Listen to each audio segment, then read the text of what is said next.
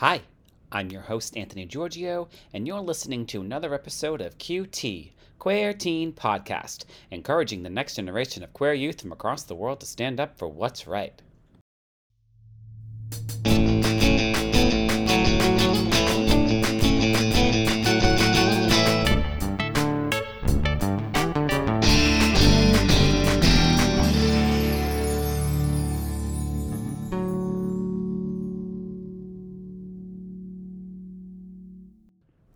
Before we begin, of course, a word from our friendly queer podcast.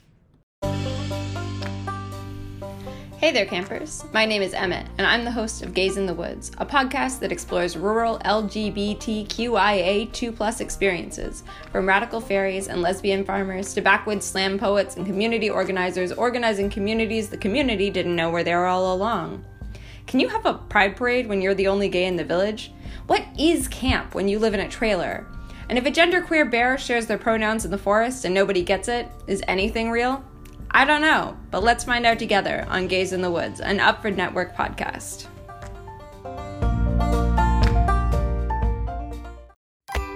If you're someone who interacts with kids, you're probably familiar with moments of being asked questions you're just not equipped to answer. Whether it's the old favorite, where do babies come from, or the nuances of discrimination, Rad Child Podcast has your back. Each episode, your host, Seth Day, leads a discussion about topics like race, disability, loss, gender, sexuality, and so much more. Our goal is to give grown-ups the tools to talk to kids about almost anything. So come give a listen. Rad Child Podcast, helping to raise a generation of open, compassionate, rad kids. Available on iTunes, Spotify, Stitcher, and just about anywhere else.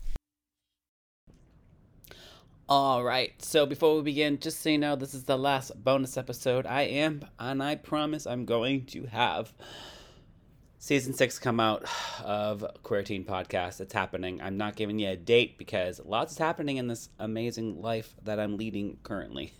So, it's all exciting. Just enjoy this last episode. Thank you for listening this summer / almost into the fall. But yeah, it's a lots of stuff is happening. It's just so good though, and you'll know all about it. But take a gander at Season 6 coming out soon.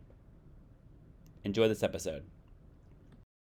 Hey everyone, welcome to this week's episode of Queer Teen Podcast. Super excited about my next guest. Found them in a very funny way, but it worked out that now we're just gonna have a great conversation. So take it away. Hello, so my name is King D. Razagar, and I am a illustrator, fashion designer, film director, multidisciplinary, all-in-one. I do a lot of different things. My pronouns are he, him to they, them. It sort of ranges, and I am the founder and owner and creator of Magidolls and everything under Magidolls. And so, yeah. Cool. So tell me about you. Like, where do you come from? Like, how did your journey really start for you? Like in your mind, in your world? Well, I was born in Chapel Hill, North Carolina, or I was born in North Carolina. And, okay. And I sort of came forward growing up in the good old South in North Carolina, which was, to be honest, a sort of stressful place for anybody within any form of queer spectrum to be raised in, though I was very, very lucky with the family that I was born into. That has sort of since been very desensitized to my eccentricity of who I am as a person. And, you know, I was always creating things. I started out as an illustrator and a comic artist. I started writing science fiction since I was really, really little. I started writing a lot of science fiction, a lot of short stories, etc. And I built myself up to creating more in-depth works and in-depth comics. The main story that is now actually the story behind my brand, Magidolls, I started when I was actually about like 11 years old, was when I first started the very bare beginnings of the story. So it's been a long time in writing, and I learned a lot about writing the story before I started getting into screenwriting. And then, I went from there to studying fashion in Georgia and in Savannah, Georgia, to combining all my creative interests together to create what I do now, which is a conglomerate of all the things that I love and admire. Let's talk about the dolls. Like can you explain the world? Basically, to go into briefly what Matcha Dolls is, and it's very complex, but I didn't know you were doing it since you were 11, so that completely makes sense that, I mean, it's, I hope this delay isn't going to be, there's a little bit of delay on my end. Your screen's delayed, but your voice is fine. Okay, that's good. Because, but basically, Matcha Dolls is we are essentially a sustainable brand, though I am catering to the high-end market and industry within fashion. We are a sustainable brand that combines a fictional lore with detailed and complex print work. And my computer is doing a whistle here. But with detailed and complex print work using water-based inks, etc. And in terms of the story behind Matcha Dolls, like I said, the actual story was first developed when I started developing when I was a teenager, and I built up that development to fleshing out a story that could be paired with heavy visual elements. So the story behind Matcha Dolls is essentially a science fiction realm and a fully detailed and fleshed out science fiction realm. Very detailed. It's so good. Sorry. Yes, but a lot of the combined influences actually come from the fact that I spent a long time studying bits and pieces of fashion history to science fiction history, to even the aspects of the psychology behind story development, and even the socio-political aspects that can go into storytelling, without in sort of desensitizing the fact that whether or not people think that something is too preachy to talk about, the entire consensus of preachy in storytelling is mostly because people. Oh, hold on, you're breaking up. That we all turn to fiction. Oh no. Say that part again. But it's all about bridging the gap between fiction and reality, to state that we all turn to fiction to make ourselves feel better, to feel like we have something to relate to. Yes. And I feel like, and especially for marginalized people, it's important to have fiction that is representational, whether on scene or behind the scenes. And, so that's the premise of the story in itself, is that the combination of developing a story, creative intrigue, but there's so much more meaning behind it. And I think that's one of the biggest things about what I'm building here. And, I know it probably seems complex now, but it's going to air out in the complexity as soon as I complete, my first samples and go into my debut, which is, my own debut that I've set, which is coming up, and trying to land that on time. It's so, complex is good. I mean, look at some of the most successful, what is it? Some of the most successful sci-fi shows are the layers of storytelling. What's the one that everybody loves? Oh, the crown, the throne, where everybody sits in the spiky throne. Game of Thrones. Game of Thrones. Yeah. That you can't even. That's so complex to the point where you're like, I don't know. Okay, where'd that person come from? But that's okay. It's their worlds. Someone created that world. And I've actually read the. You're frozen. I've read a little bit of the actual books of Game of Thrones, but I'm somebody that I have a tendency to watch. Let's take off our let's take off our videos to see if it helps a little bit better. Even though I want to watch, but let's just remove them and see which helps. All right, go for it. But yeah, I mean, like. Yep. I've read the actual the Game of Thrones books, but then I'm somebody that I have a tendency to turn to the behind the scenes of everything, as opposed to the actual source material itself. I don't know why. But my thing is that I read the book that spanned George R. R. Martin's entire saga of the back history of his writings, and it's pretty incredible how a lot of epic fantasy writers can string together an entire world, even beyond what is published out for people to see and read. And that's like a big thing for me. And one of my goals is developing that even beyond what people are going to see in the beginning with the debut of the first short films, to span into a much deeper meaning once I get into the things that I further want to, span into. Because like I said, to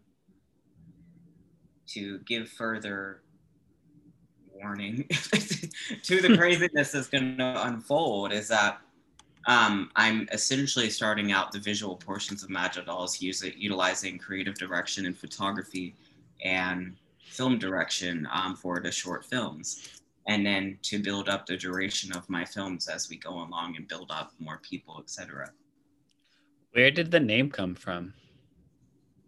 The name Magic Dolls, it actually came from the fact that one of the muses of Magic Dolls is called Marilyn Maggia, and she is the one who is essentially referred to as the doll maker, but she is essentially the one that builds a synthetic army in the story. And I'm not going to go too further into what that is yet, but yeah, Marilyn Maggia actually fueled the name Maggia Dolls because that is what this sort of doll company, quote unquote, that Marilyn Maggia masquerades as in the story is named. So I actually named the entire company and brand off of that character because I just felt pulled to it, and I felt that it was a name that stood out in itself with the uniqueness and pulls people in, and thus I am here.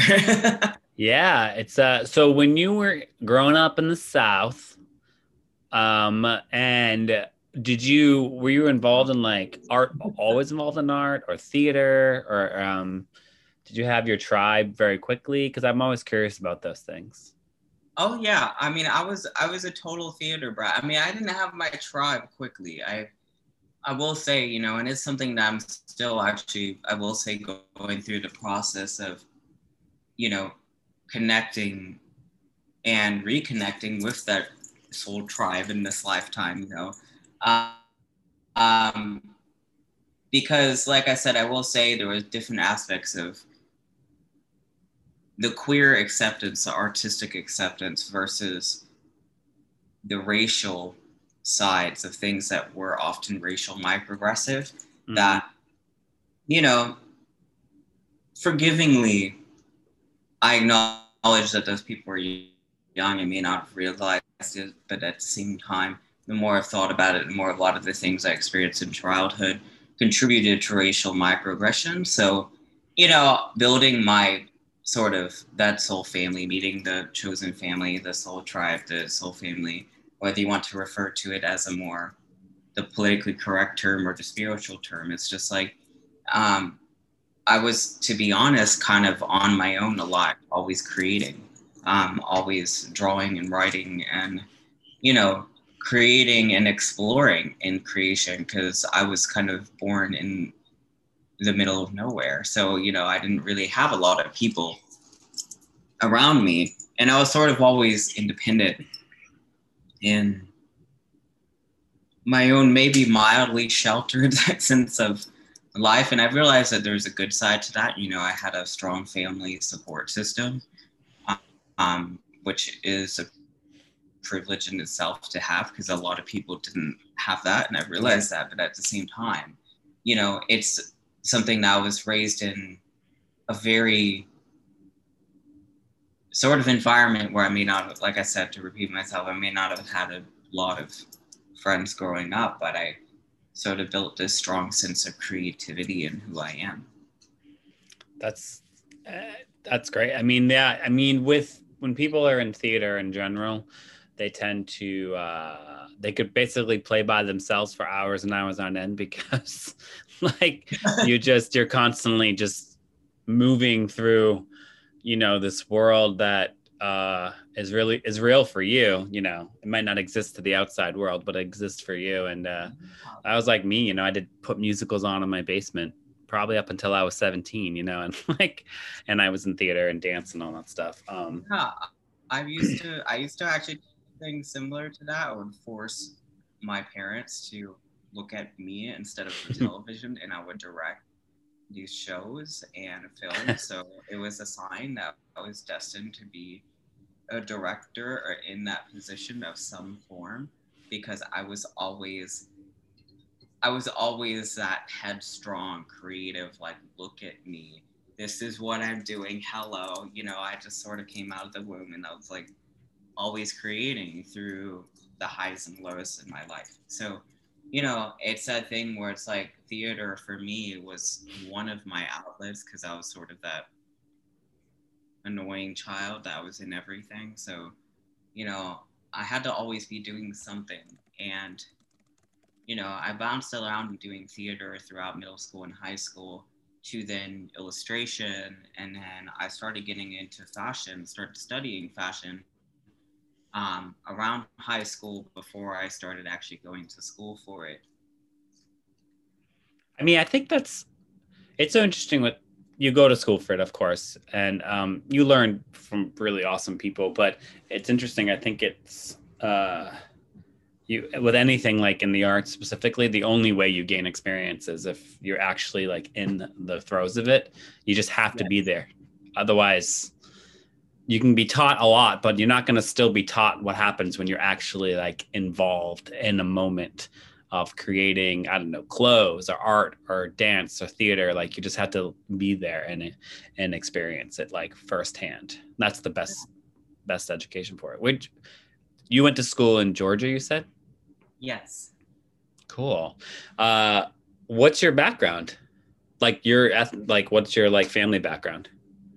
Oh, well, I mean, my dad, on my dad's side, we actually have Blackfoot and Blackfoot Indigenous, or Blackfoot Native American, quote unquote, and then Blackfoot Indigenous, or Blackfoot, or in the Cherokee Indigenous and Cherokee Native American, mixed with what we now know as ancestrally Nigerian. And then my mom's side of the family is has mixed ancestry as well, but is mixed white. So both of my parents kind of have mixed history. So I'm kind of a smorgasbord of a person. Yeah. Wow. You know, yeah. It's like, okay. I was like, I wasn't raised with my heritage as much as I would like in terms of my indigenous heritage. Yeah.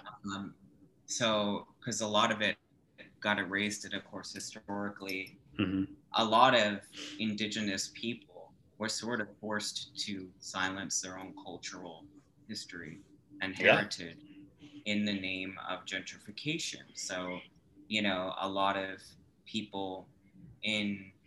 indigenous people weren't even documented. So we can't trace a lot of our family history, especially on my dad's side, where the Black and Indigenous side of the family is. We can't trace it back past a certain point. There's not even record of the people that obviously existed, but, you know, we can only go by word of mouth. And I know my dad's father actually fled when he was, I think, really young or something like that, from Florida.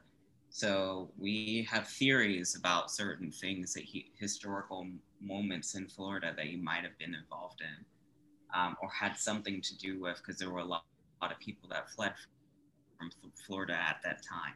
Oh yeah, Florida. A lot of the South was bad in general, but Florida, historically speaking, is really bad. There's some really, really tough stuff over there that if you go down to like I don't know if you've ever been to St. Augustine.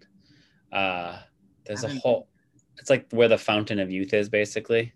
Yeah. But there's a whole specific like museum you can go to, outside museum with like you can go get water from the Fountain of what they believe to be the Fountain of Youth, and what they did with the indigenous people there, and like it's just interesting because I always talk about this and I'll never stop talking about it because it's still happening. It's just obviously goes on in a different way, like but people don't think it's still happening. Like colonization still exists, take Palestine, for example, it's a huge thing, and everyone's like, no. And I'm like, but it is. People are still like you said, micro, the micro. I think it's the worst of it is the micro side to it, the micro racism, because the aggressive side, at least, it sounds horrible, but some people say, at least I know that they absolutely hate me because of the color of my skin. Yeah, macroaggressions are... It's horrible. But that's what runs politics, Yeah. So, but anyways. It's like when it comes to microaggressions, though, it's like you said, it's like everything is so covert now, essentially, that a lot of people think that we don't have to currently deal with the same things. Mm-hmm. Anymore, because it's all over and done with, segregation is done, etc. When it's sort of like the segregation is done in only some ways at root at surface level. Mm-hmm. We are done with that at surface level, but nobody talks about the how big the iceberg is under the water. Essentially, what we see is only a part of it, right? Where it gets a lot, there's a lot more to that. There's a lot more that gets, that is under the surface of the difficulty that still goes on in a covert way, which sometimes is almost a little more painful to deal with. Mm-hmm. As you can't even point the finger to say that this is racism, that this is, discriminatory towards indigenous people. You can't even make those points because people don't even recognize, people want to cling to this idea that it's all a thing of the past. Mm-hmm. But you can't erase hundreds of years of oppression that easily. It's so woven in our system that our everyday lives, unfortunately, still enable it. Indeed. And then throw the queer component into it and you're like, oh man. And you're queer. Yeah. Everybody. Yep. It's a fascinating dynamic of things that people quite are like, that doesn't exist. That's not happening. I'm like, but it is. But it's like, I'm not going to sit here and try to prove anything to you when it's been proven time and time and again. There's no one, the extremists, even the extreme left side, the extreme right side. I do believe like there's a lot of good in the middle, but we have a hard time getting there because, well, people are just assholes. So. No, like I said, I do kind of reside in the middle because I'm somebody that, I do see the problems on both sides, and I've kind of always been that way. At the same time, it's like, especially when it comes to, my own indigenous heritage, it's like indigenous people were a lot more comfortable with the idea of queerness until, essentially until colonialization. So it is something to where, and I know it varies from tribe to tribe, that it's not always streamlined through every single one, but generally speaking, there was a lot more, if you can call it, liberal views amongst indigenous culture towards gender and queerness versus now, because of, quote unquote, European colonialization and stuff like that. Yeah. You know, and this forced views of Christianity being shoved down, you know, the propaganda sides of Christianity being shoved down the throats of Indigenous people. A lot of that we end up being removed from because we no longer have a sense of who we were, because we are told you can't practice your own culture anymore. You now have to practice what is the only practice in religion, etc. Hence why now I have, you know, I study a lot of different religious backgrounds and stuff like that. And I kind of have a bit of a omnistic viewpoint. You know, I don't get appropriative about it, but I do have quite the omnistic viewpoint because I am a spiritual person, but I'm agnostic at the same time because, and non-denominational, non-conforming in, you know, religion as well, because I realize how things were implemented to remove us from Indigenous cultures around the world who were teaching things that were quite woke, that we just didn't want them to speak about because it wasn't convenient for capitalization, basically. Correct. That is it. That's the money right there. That's it. And that's that. And so when you are so are you able to have a complete speaking of money, are you able to have a thriving career making things and doing things, or do you have to have something else? What do you do in your everyday life to sustain your artistic creativity through financially? I mean, starting out, obviously in the beginning, I've been working as a freelance artist since the age of 17 years old.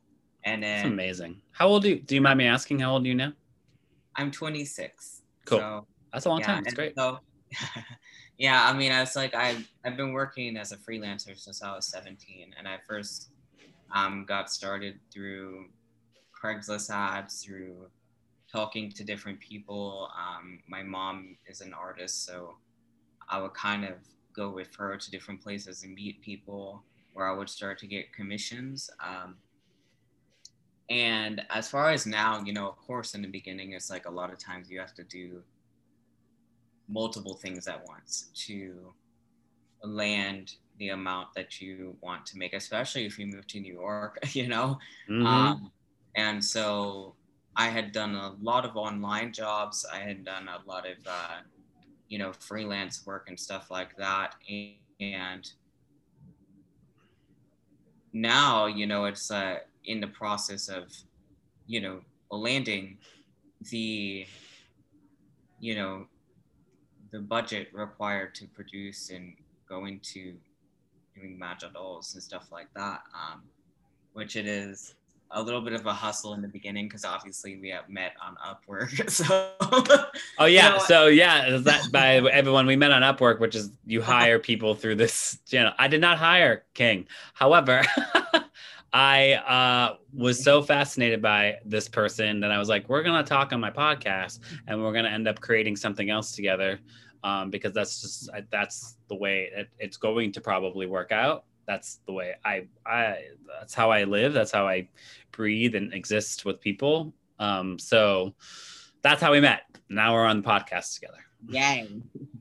Yeah. I mean, it's like I said, I'm somebody I don't really have like, I know people say like, oh, you know, like don't say the other jobs you've worked on the side and stuff like that. You know, it's something where I have no qualms of saying that, you know, that freelance is not what I want to do in the long run. Yeah. What I want to establish in the long run is, of course, going about magic dolls in full, but it's something where I don't really have any sense of shame of being like, you know, yeah, there's a lot of other jobs that I've worked in, you know, have worked, etc., to build up the money that I need. And, you know, of course, now it's like even more so sort of in that hustle phase of getting landed with our funding or with their funding for Magic Dolls, because I'm right in that beginning of about to produce my samples for my first collection. And So exciting. It's been sort of that game of like, figuring out what all else I can do to get the right amount of money I need. And I think it's something that I think when it comes to artists, and especially like artists starting out, if you have goals of entrepreneurship and business ownership, creative businesses, etc., there is that beginning phase of, like I said, I mean, once I am fully backed, then I am fully backed for Magic Dolls, but there's always that phase of where you sort of have to decide what you want in life and decide like what it is that you want to do. And no matter the challenges that are thrown at you, to sort of stick to your gut of what you want to establish and figure out whatever you can to make it happen. And that's very much what I go by, and it's something that I don't want to sound like I'm speaking too soon in early stages, but at the same time, it's like I've always been that person dedicated to pulling myself through. So, it's taken a bit of a hustle to be able to figure out how to do this. Yeah, of course it does. I mean, because you not only do you come up against yourself, because obviously you start to like go and you get people, all of us get in our heads sometime and like, oh my God, there's so much effort just to get here. But at the same time, you come up against the people that are been doing it and are successful, or sometimes they're nice, sometimes they're not. Sometimes it's very, how do I want to say this? Very, well, we live in a very I'll just say this. We live in a very heteronormative idea of the way things should exist. Because it goes back to us talking about indoctrination and putting people in a place that they were like, why am I going to do that? I don't believe in that. And that's not the way I was raised, but they're like, doesn't matter. We're going to kill your whole family, or we're going to, not let you exist if you don't abide by our rules. Of course, that affects us now, just in general, just doing things, just existing with our creativity and our art. And, but the best part about it is when you do get that moment, that aha moment, and you create something and someone's like, oh my goodness, yes, here's the money. We're going to fund this. You can make all the things you want, and we're going to have a show, and you're going to do this. And it will happen. It is happening. And then you go, now. What'd you say? It's unfolding now. Right. Yeah. It's good. Your energy is fantastic, by the way. Just from speaking. So you're moving though. You said you're moving? Yes, I am in the process of doing that now. I don't like to give too many details. I'm still going to be in New York, but oh, good. Okay, that's what I thought. I was like, wait, you're leaving the city? But no, you're going to be. Yeah, no, I kind of have to be New York bound for a little bit. That's true. Just because the nature of what I do, it's like there's sort of like really two places in the U.S. I can live in that are conducive to the industries that I'm going into, and it's just something that it's I've been in that process of dealing with my own apartment situation to moving into to really consolidating on my expenses for a while, because I'm pretty dedicated in moving forward on this project. Because like I said, there's a pretty decent amount that has to be landed to just for even the short film and first visual development of the collection, etc. Mm-hmm. So it's something that it is just all a part of the process, and I guess I just embrace it, because in the end it's kind of just like I will be where I want to be. And I think, like I said, it's just like I kind of look at things as like that journey, because obviously when you are marginalizing, I guess to get a little bit tangential here, it's like when you are marginalized, it's like, yeah, there are a lot of things that do stand against marginalized people. I'm a big believer, as a little bit like whimsical as this sounds, that being said, I'm a big believer in you choose your reality. And so when it comes down to it, it's like, no matter what I feel is standing against me, is standing in my way, it's like I sort of choose that reality by taking those steps forward and, trying to be landed in the places that I want to live in, the areas that I want to live in, and all part of the process of moving forward for me. That is probably the best mentality to have inside of anything, one, but also specifically inside of like the art world and creating art in the industry. And because it takes you a lot of places, some you don't really want to go to, some you end up going to, and then the other ones you're like, yeah, this is great. But that's what it does. And it takes a lot of power behind yourself to get into that and really be like, okay, well, what should I do so I can take the next step, so I can actually feel comfortable continue to continue to create, but not kill myself financially, so I'm stressing all the time because then I can't focus on creating. You have to find that balance, and it exists. You just have to find it. So with your starting to write this, has it always been a queer journey for you? Like, because it was said 11, and listen, kids come out of the womb today. They're out and about at like 5 or 6 years old. But like, I know who I am, and I'm like, good for you. Was it always that for you? Like, did it, or is it just slowly developed into this grand, beautiful, colorful journey with queerness and specifically?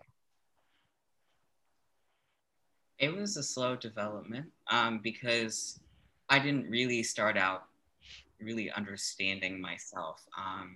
Right. In terms of like relationships, it's like what I'm attracted to and who I'm attracted to hasn't really shifted, but my gender has. Mm-hmm. So when it comes down to queerness in terms of queer as in gender, dysphoria started to hit me starting about around 16, 17, 18, and 19. And actually, now that I think about it, because this part of my life has sort of raced my mind for a minute, I actually used to identify on the asexual spectrum. Mm-hmm. So this is something to where I don't want to ever say that there aren't real asexuals, because sexuality and gender are both fluid. Right. Some asexuals are legitimately just asexual and situated in that. For me, I definitely flip-flopped between asexuality and being on the regular sexual spectrum. And I later ended up finding out there were a lot of sort of traumatic reasonings as to why I used to feel asexual. And when it comes down to it, it's something that I sort of shifted back into my sort of regular sense of attraction that I had developing in elementary school and middle school. Once I started to more and more undo that, and then the gender thing starts to come up. So when I was undoing that hurdle, the gender thing starts to become more and more prevalent to me. So, I, in terms of one of the other muses of Magic Dolls, and thus the main one that I play and model as and bringing to life on myself, some may consider it a bit of a persona, but some may consider it just more so an extension of myself.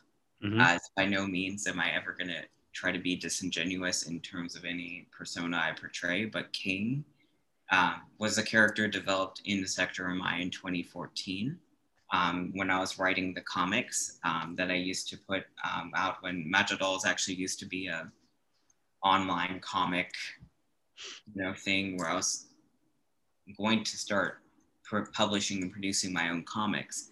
And then the story started to take a shift into screenwriting. I developed King in 2014 when I was a freshman at Savannah College of Art and Design. And I was so intuitively putting a lot of bits and pieces of my own emotions in the character that it took a subordinate character that didn't really matter that much to sort of skyrocket into being one of the main events of the series Sector MI. So, and thus the character spawned a very massive alter ego that created a bit of a channel for all of my emotional experiences and different things that I went through. To where I talk about all the intersectional stuff and gender stuff, etc. And, the character King in the story essentially is a trans man, and in a way, or very heavily gender non-conforming to that point. I didn't even realize how much of myself was actually shifting in that direction in the beginning. I was sort of just pouring all of that into a character because I didn't feel like it was safe for me to be it, and it's something that once I started to become more comfortable with that, I started to realize that I was like, I actually feel like what this character feels, and in a lot of ways. So it's something that, like I said, I'm pretty much like, as I like describe it, as close to a trans man as you could possibly think, but at the same time not, because I don't like the idea. I'm sort of weird where it's like I do go by masculine pronouns, but I don't like the idea of people thinking that I have to forfeit being comfortable with femininity in the process of just to be referred to as he, him, And so it's something to where, and especially as a designer, it's like women's wear is a lot more fun. And it's something that, in a lot of those cases, it's like, I didn't want to forfeit the way that I like to look just because of my pronouns shifting. So, it's something that my own journey with gender has really been about, on one hand, masculinizing myself on a physical level, but then kind of maintaining this sense of ambiguity. So, people may call it, I know there's the whole demi boy thing, but it's like, with me, it's like, I don't ever really shift into feminine pronouns or desiring to be looked at as a woman anymore. It's more so about being just this complete ambiguous, sort of masculine, ambiguous, androgynous phenomenon is where I'm headed. So I love it. No, it's great. That's just what you should be doing. Like it's so hard for people to understand those things, and then plus the advantage you have is you got to create this amazing character who obviously reflects a lot of you and your journey, and that's what makes good storytelling. That's what makes us actually exist together and understand each other. If you choose to understand this, some people just don't. Some people are like, well, I'm like, well, I mean, whatever, go away. So that's just a great, very intellectual and thoughtful description of a journey thus far, because you're just still going on it. So I think it's really cool, and thank you for sharing all that. That's really cool. Yeah, I do admittedly have like an aggressively intellectual side to my creativity, because I love it. I'm kind of, to be honest, a little bit in the middle, where I'm very both left and right brained. It's good. I may still be a little bit more left of like highly creative, but at the same time, I always have this very philosophical notion behind everything that I create. And I think that's partly because of the sort of deep connection that I have with my own work, just in general as a channel, even aside from King. Just in general, my own work has been a channel of everything that I've felt, and what I like to write about, what I'm intrigued by, things, spiritual reasons why I've written these things, to personal, physical reasons why I've written these things, to just a desire to create as a way to convey messages. So, I hope that comes forth in, my film coming up, Headless Bird. So. Do you have, well, that's all great. That's really good. That's fantastic. And it probably will come out, because it will all make sense. Your world will come into our eyes and heads and minds, and it'll all make sense. Do you have any words of, I like to ask my guests if they have any words of wisdom to give to my QT listeners. I think in terms of like words of wisdom that I can provide, especially for any queer youth coming up and stuff like that, or I guess to people of any ages, because obviously, I'm on here and I'm 26, but it's something to where teenage on into 20 years old, I think it's about whether you are in a situation where you can or cannot come out with who you are, whether it be sexuality related, gender related, anywhere on the spectrum, is to, in a way, trust your intuition and trust your gut on what brings you. I know I sound like the KonMari technique, but it's like what brings you joy, and that is a sense of like, really though, like, what brings you joy, because at the end of the day, it's like you have to trust yourself into where you want to go, and to do your best to listen to that beyond anything else, because a lot of people are going to tell you who to be, who not to be, who to, what you were supposed to be based on a pre-made pamphlet. The more that you start to listen to yourself, to be in alignment with that sense of what is calling you to the best version of yourself, and towards your higher self, all those things are sort of like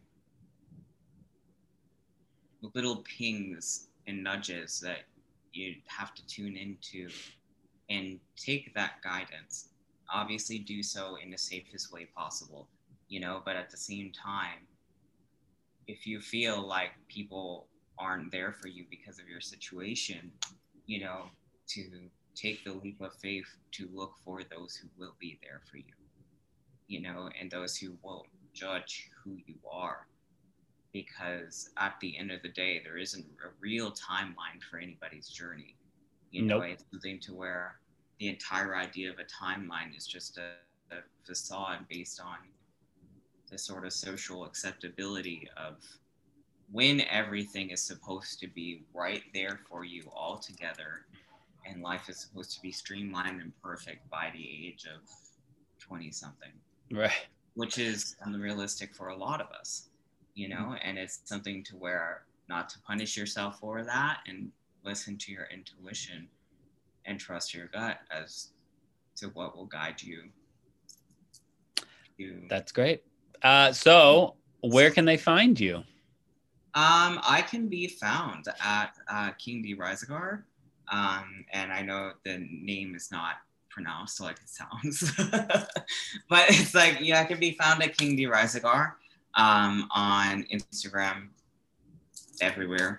And I'm making those changes now to put those pages up. And then I can be found at Majorals everywhere. So yeah, I am getting established with my online presence.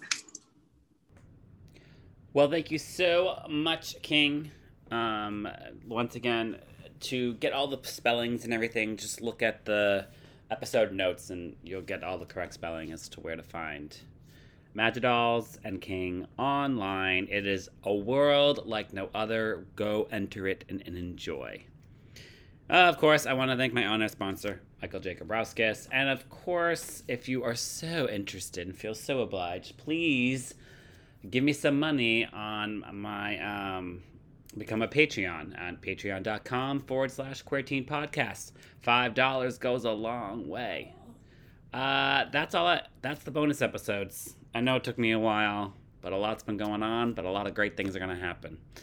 So that's it. I hope everyone's doing really well out there. I hope you're finding these episodes to be informative and helpful and to guide you along on your fabulous queer journey in this crazy, beautiful world we live in. Be safe. Be aware. Love to you all. And I'm your host, Anthony Giorgio, and thanks for listening to another episode of QT, Queer Teen Podcast, encouraging the next generation of queer youth from across the world to stand up for what's right. And remember, listen, learn, love.